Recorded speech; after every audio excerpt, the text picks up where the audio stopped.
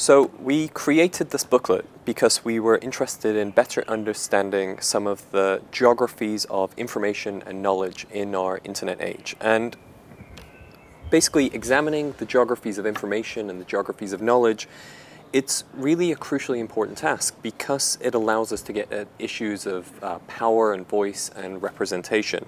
And it allows us to ask questions like who has access, what are the constraints to sharing, where is knowledge, who controls it, and who, what, and where is left out of all of these global debates and flows of knowledge and representations.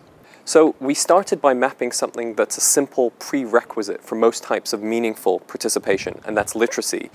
This map here, it shows both the percentage of adults in each country that are literate and the breakdown of those statistics, in some countries by gender.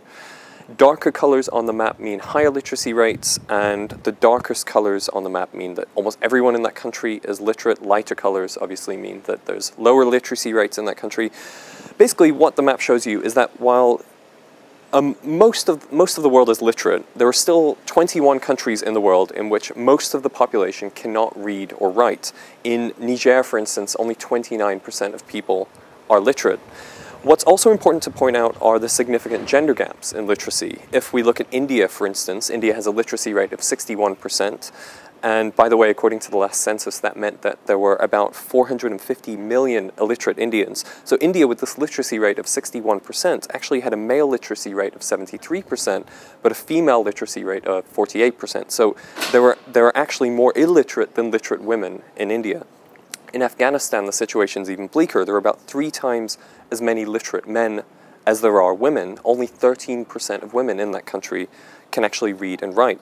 So the point of this is that there are these uneven geographies of literacy that alone are significant barriers to the production and the sharing of knowledge.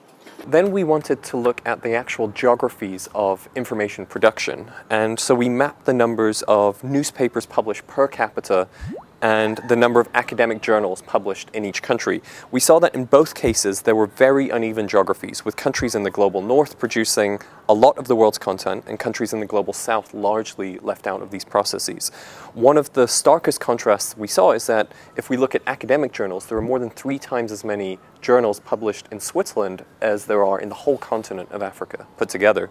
But the internet allows us to do something different, right? It potentially reduces barriers to creating and publishing and sharing information, and so it potentially allows us to overcome many of these informational inequalities that I've been talking about. And much of the sharing and the creation of information that happens today, it happens online. So if you're not connected, you simply can't participate in any of that. So it makes sense to look at who exactly is connected. And that's what you're looking at here. This is a map of global internet penetration. The size of each box indicates the total numbers of users. The shading indicates the penetration rate in each country, a darker shade meaning a higher internet penetration rate.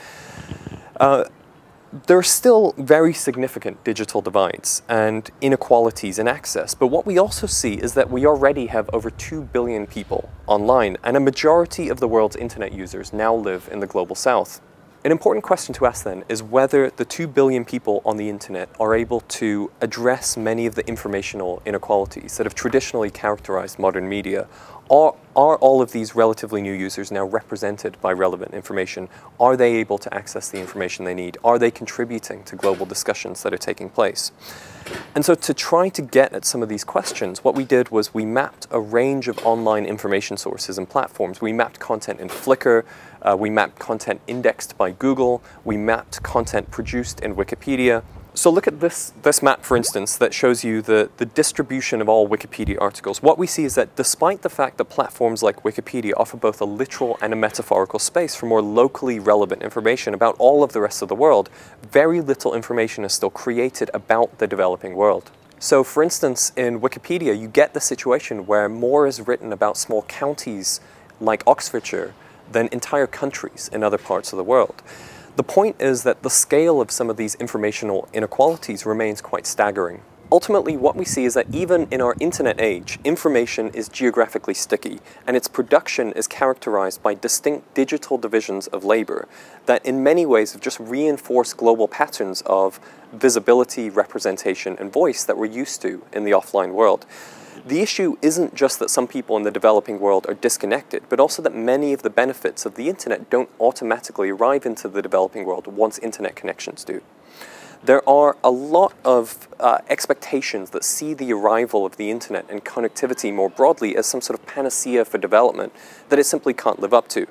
So in other words, while the internet's clearly a prerequisite for a lot of participation and information sharing in the 21st century, or the 21st century knowledge economy, what we shouldn't forget is that it's by no means a determinant of any of those things. So I recommend that you take a closer look at our maps if you're interested in learning more about any of the things that I've been talking about.